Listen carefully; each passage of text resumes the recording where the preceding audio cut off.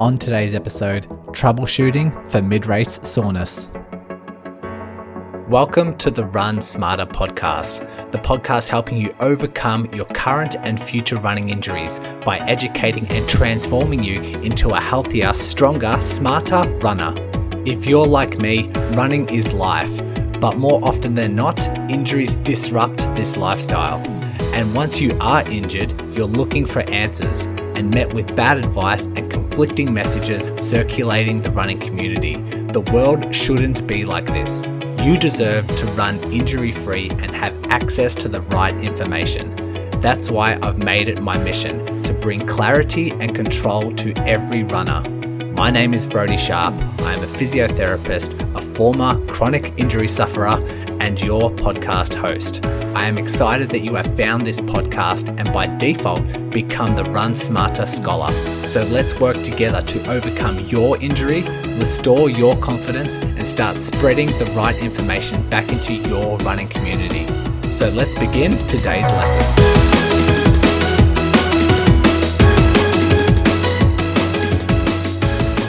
Welcome back. I wanted to say thanks to Dak Fallon for this suggestion.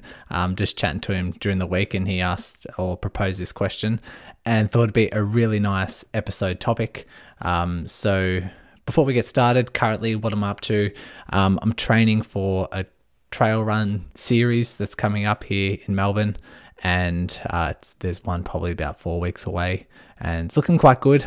Still cycling a couple times a week, but I have managed to develop some hamstring soreness. I know proximal hamstring tendinopathy has been in my history for quite a long time. This one feels a little bit different though. Yes, my proximal hamstring tendon is a bit achy and it's on the other side compared to my last PHT flare-up was actually on the right side. This is on the left. But it's a bit different in terms of there's a lot more muscle belly strain, and it was during basketball playing, now that I've started that back up once a week, which I'm really enjoying. But during a sprint, it sort of just grabbed on me, and so it is a little bit different, but here are the smart decisions that I'm currently making.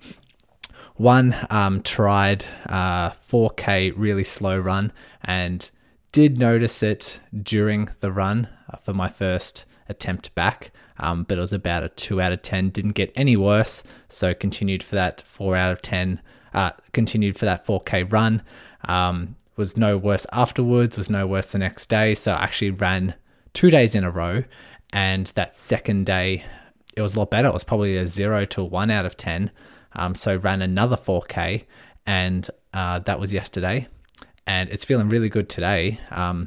And so I'm about to do about a 9 or 10K run today. We'll wait and see how I feel once I get out there. But I've done a 10K run about 10 days ago, so I know it's I'm capable of doing it, but we'll see how the hamstring holds up. I am doing some like hamstring loading exercises before and after my runs. That tends to work really well for me. So a long lever, almost like a double leg bridge, but then marching. So getting this momentary single leg bridge, really long lever tends to really help me load up my tendons. And I feel quite good once I go for a run outside after doing that.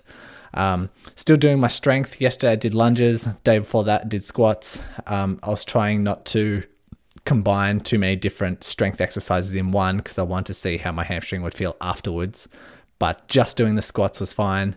Just doing the lunges yesterday was fine. And today I'll probably have a rest from strength or do some really light deadlifts. We'll wait and see. But I'm still staying active. I'm not totally resting this injury and still keeping up my fitness, and the hamstring is slowly resolving itself as I pay attention to it. So yeah, that's me. That's what I'm paying attention to, and that's my issues going on at the moment. Another issue I have is I need a new microphone, because I don't know if you listened to one of my episodes, I think it was about 6 weeks ago. I got a new microphone, which I was super excited about, but it was way too touchy. Every time I touched the cable, the microphone would cut out. So I had to get it sent back and got my refund. But now I'm still using my Blue Yeti Nano, which I've had for the last couple of years, but looking for a new microphone because I have this new nifty boom arm, which is like that extended scissor arm that a lot of fancy podcasters have. And my current microphone won't fit on this empty boom arm that I have. So I need to do some research and find a new microphone. So that's another issue that I'm having. I interviewed Kira Sutherland yesterday, and her episode will be out next time. We're talking about fasting and how safe is fasting when running, or how safe is running while fasting. Really excited to bring you that one. So keep an eye out for that one. All right. So troubleshooting for when pain or soreness arises mid-race. When things are going on, you're halfway through the race, and then all of a sudden you start noticing something going on. What can we do? First of all, I've got 6 dot points here, which are kind of disclaimers. Hopefully you've made enough necessary preparations. You've done all you can to prepare for this race.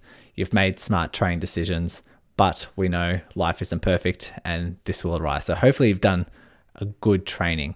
And then second, this scenario that we might play out is during like a race where you don't want to back off. If it was a race that didn't really mean much, or if it was during like your training run, you can just walk. You don't need to run through it. In this scenario also, hopefully this is like a new pain, like you've never had this before, or maybe you haven't had it for a very long time and all of a sudden it just arises. This isn't me trying to tell you this is what to do if you've got a pre-existing injury that's already painful and then you run, and this is how you change the way you run, trying to manage that injury. That's not what this scenario is about. We're just playing around with this idea of a random pain or a random soreness just arising. So it will also depend on the level of symptoms. Like symptoms can be mild, they can be bothersome, manageable, and this is what we can do just to, I guess, change the load on the body to help manage that sort of soreness. If it's really painful, or if you make these changes and it's still pain's really climbing up quite high, you're just going to have to call it a day. But another, like a big disclaimer, during this mid-race, if you decide to change your running style, this will increase or slightly increase your risk of injury if that running style is too abrupt. Or let's just say you're in like an ultra and you decide to make this subtle change, and that subtle change over 20, 30, 40 Ks might just overload a part of your body that just isn't ready for that style of running. So keep that in mind because, yeah, it might increase your risk of injury, but in this scenario, these are desperate times. We're trying to troubleshoot what we can to hopefully get you across the line. And this doesn't mean that if you make these changes and the pain subsides and you successfully complete your race, this isn't meaning that you need to change the way you run. This isn't meaning that what you were doing previously and your technique previously was at fault. This is just something that we can offload. You run the way you run, you race the way you race, your style is fine, but these are just things that we can do in order to just shift the load.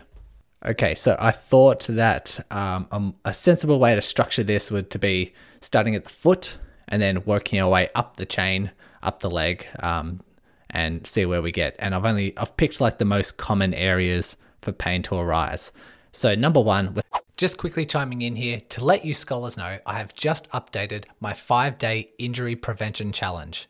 This is 1 email per day for 5 days, learning new concepts and diving into the science on how you can reduce your risk of injury.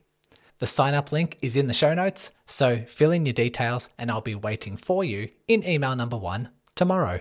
Starting at the bottom, let's go with foot, plantar fascia and the heel pain. Like if this soreness arises, I've kind of clumped this into one category.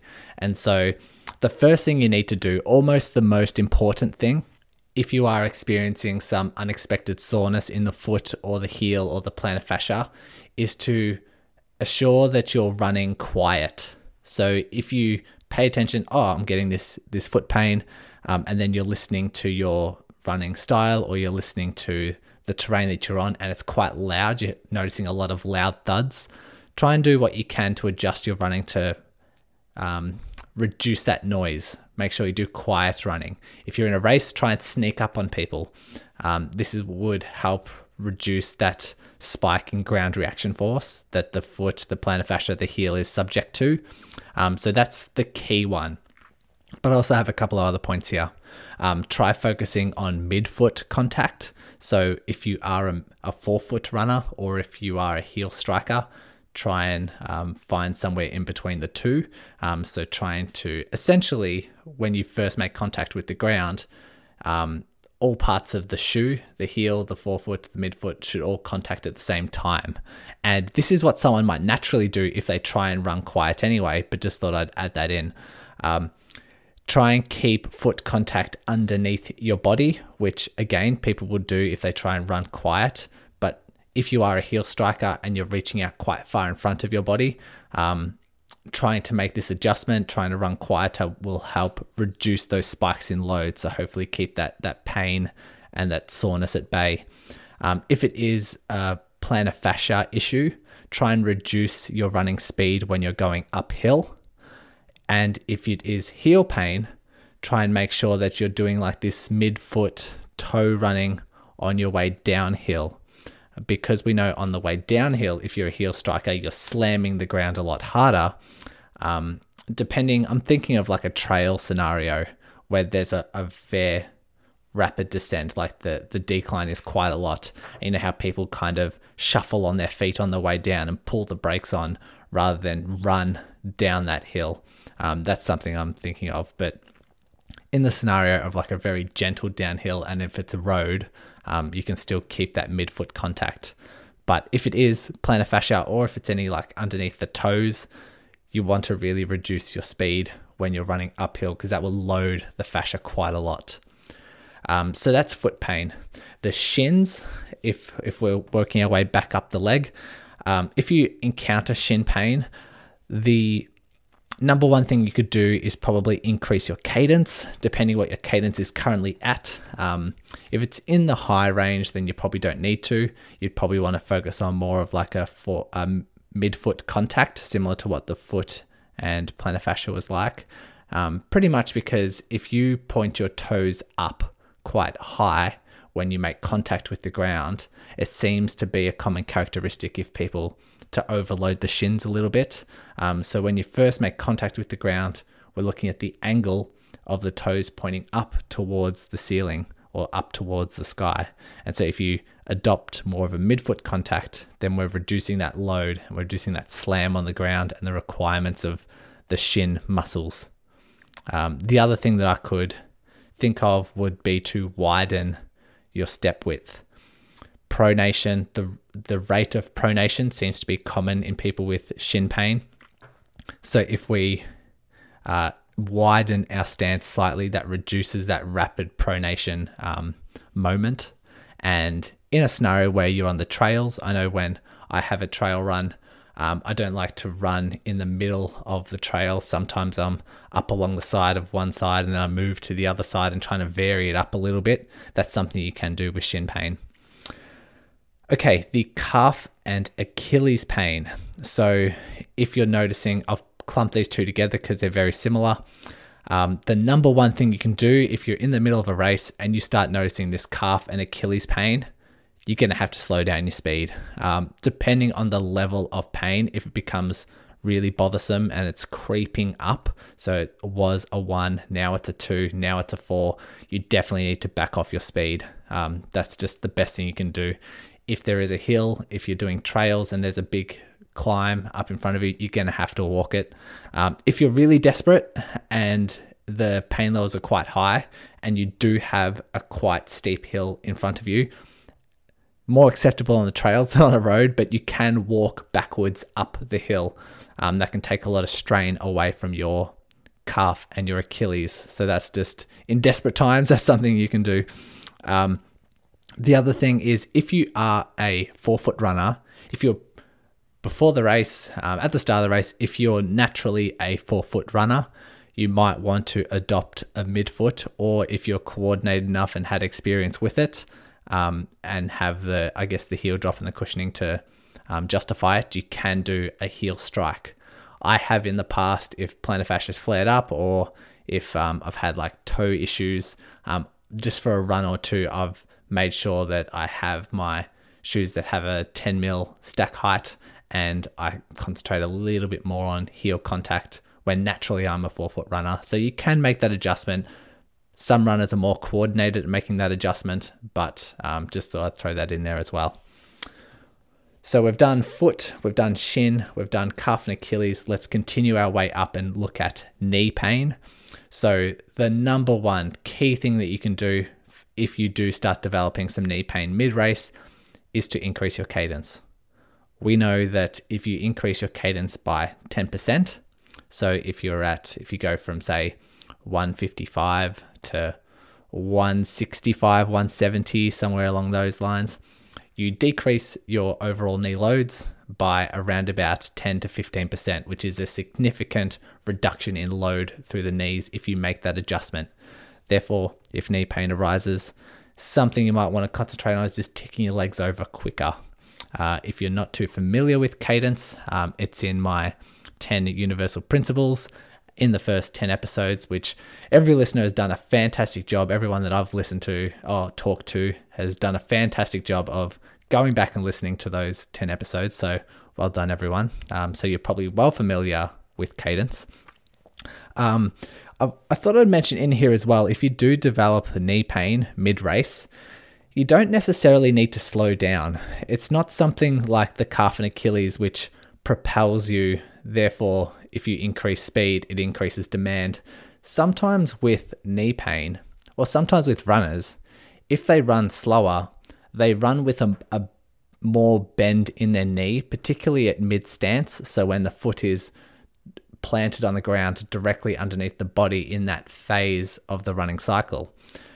If you run slower, sometimes there's more bend in that knee, which actually increases knee and patella or kneecap loads. So sometimes if it is patellofemoral pain that is starting to arise mid-race, there could be other things in the knee that could contribute. But if it is patellofemoral pain, sometimes keeping your speed up might actually you might be able to get away with it. And increasing your cadence, maintaining your same speed can do really well with keeping up with or like reducing those knee loads. So I thought I'd mention that as well. If you're noticing, this is particularly common with females, if you notice that your knees are brushing together when you run, so every time you step and every time you go through your swing phase, if your knees make contact together, you might have to draw a little bit of awareness to that area, because some people do brush their knees and they don't even realize. But if that is happening with you and you start developing knee pain, in the mid-race, you might want to focus on increasing your step width or changing up the variety of your running. So if you're on the trails, changing up the foot placement, going from one side of the trail to the other and just mixing it up that way. But I must say as well that if you do increase your step width, make sure you only just do it a little bit. We're talking 1 to 2 inches in difference. I've said this before in the podcast. Every time I've got someone on the treadmill and I tell them to increase their step width, even if I tell them to do so by 1 to 2 inches, they overdo it. They go 3-4 inches and they're jumping side to side, and it's not a very good adjustment.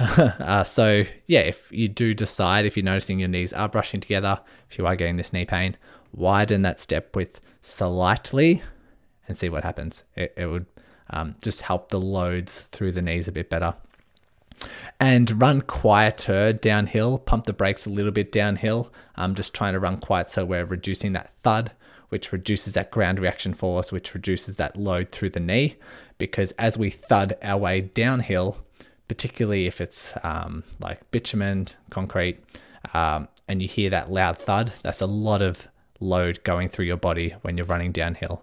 So run quiet or reduce your speed on the way downhill, and just take your time. The next one I can think about, a common area for runners, would be the ITB, which I've only got, pretty much 1 point, which is kind of 2 adjustments in one. Widen your step width and increase your cadence. That's been shown to reduce ITB strain. So increasing your cadence, especially if it's in the low range to start with, and increase your step width can reduce ITB strain. It's pretty much as simple as that. And if you're on the trails, like I said in the last point, try and vary it up. Try and vary up your step position. Run around rocks, run around trees. Just try and vary it up instead of having that same consistent load every time, because that's been shown to accumulate ITB strain. And as well, I guess it could be said for a lot of these, try to reduce or run quieter downhill, because then we're reducing that gravity as soon as you slam on the ground. That can increase ITB strain as well. Mid-belly hamstring strains or hamstring muscle, that sort of thing, if that arises. I've got a couple of things here. I decided not to mention proximal hamstring tendinopathy, because that won't come on like mid-race unless you've had it pre-existing, unless you knew about it at the start of the race. If you've overdone things mid-race, it will turn up later on, like the next day or a couple of days later. But hamstring muscle belly strain, or that sort of bothersome soreness, can arise mid-race. So if that does happen mid-race, my advice is to reduce speed, similar to what's happening with the calf and the Achilles. The faster you run, the more your hamstrings need to work eccentrically. We know this from the eccentrics episode that I did a couple of episodes ago. So keep that in mind. I thought I would add this point in, which is kind of hard to explain, but make sure that you can increase your awareness to pick your feet up using your hip flexors and trying to have your knee bent a little bit more during your swing phase. So you're picking your knees and picking your feet up with your hip flexors. And if you have that awareness and that ability to do so, you're just creating a better swing phase, or a more efficient swing phase that takes a little bit of eccentric control away from the hamstring. So if you're swinging the leg and it's a little bit straighter, the eccentric control is quite high. If you swing through that swing phase and the knee is a little bit bent, and you can do that if you swing through with your hip flexors and just try and bend your knee a little bit more, the hamstring still needs to work, but doesn't need to work as hard. And so that could really just reduce that pain. If it starts to be a strain, it starts to be bothersome during that race, you can make that slight adjustment, and hopefully that keeps everything at bay. So just try and make that slight adjustment, but reducing your speed will also make sure that the demands are kept at bay as well. We're almost there. I've got two more points here. So the next one, working our way up, is your glute and the outside of your hip. So your glute muscles and the outermost part of your hip, or lateral hip pain. Again, similar to ITB, you want to increase your cadence, maybe increase your step width. That can help reduce the strain and reduce the loads. It's almost similar. It's almost very similar to ITB. Pretty much the same strain is accumulated for the same reasons. So the same changes need to be said. And also just take your time on the downhills, because like we say with gravity, the hip control is quite strong when you have to plant that single leg on the ground and you have gravity working against you. The control through the hip needs to be quite high. So smaller steps, take your time speed-wise, working your way downhill, and increase your step width on the flats, and hopefully everything stays at bay. The last one I have is hip flexors. So if you are noticing that the front of your hips are starting to be bothersome mid-race, first of all, you can walk up the hills, because when you run uphill, that's when you're using your hip flexors the most in any race. You can reduce your speed on the flats, just because the faster you run, the more you have to use your hip flexors. And you can potentially lower your cadence. Like all these other tips I have, increase your cadence to make it more of an efficient stride. But if you are one to always run in the higher end of cadence, say if you're running 180, 185, some people run 190 cadence, and then you start getting hip flexor issues, you might benefit from reducing your cadence by 10%. If you're already in the low ranges, I wouldn't recommend it. I'd recommend doing those other things, so walking uphill and reducing your speed. But if you are in those high ranges, that might just help reduce those hip flexor soreness. I did have a runner reach out to me, it was several months ago, and he wanted to increase his cadence and decided for his next run, for the whole duration of his next run, he was going to run at a high cadence, higher than what he was used to. And then he developed a hip flexor strain because if you try and really tick your legs over quickly, you're increasing the demand on your hip flexors and moving it away from everywhere else, which makes it one reason why it makes it an efficient run. However, if the hip flexors aren't ready for it and they haven't adapted to it, it's going to get sore. So with the hip flexors, if you are working your cadence quite high, you can reduce that a little bit, and that might help keep soreness and keep that pain at bay. So if I try to attempt to summarize this with all these, 8 locations: foot, heel, plantar fascia, try and run quiet. For shin pain, try and increase your cadence and widen your step width. Calf and Achilles pain, you have to slow down your speed.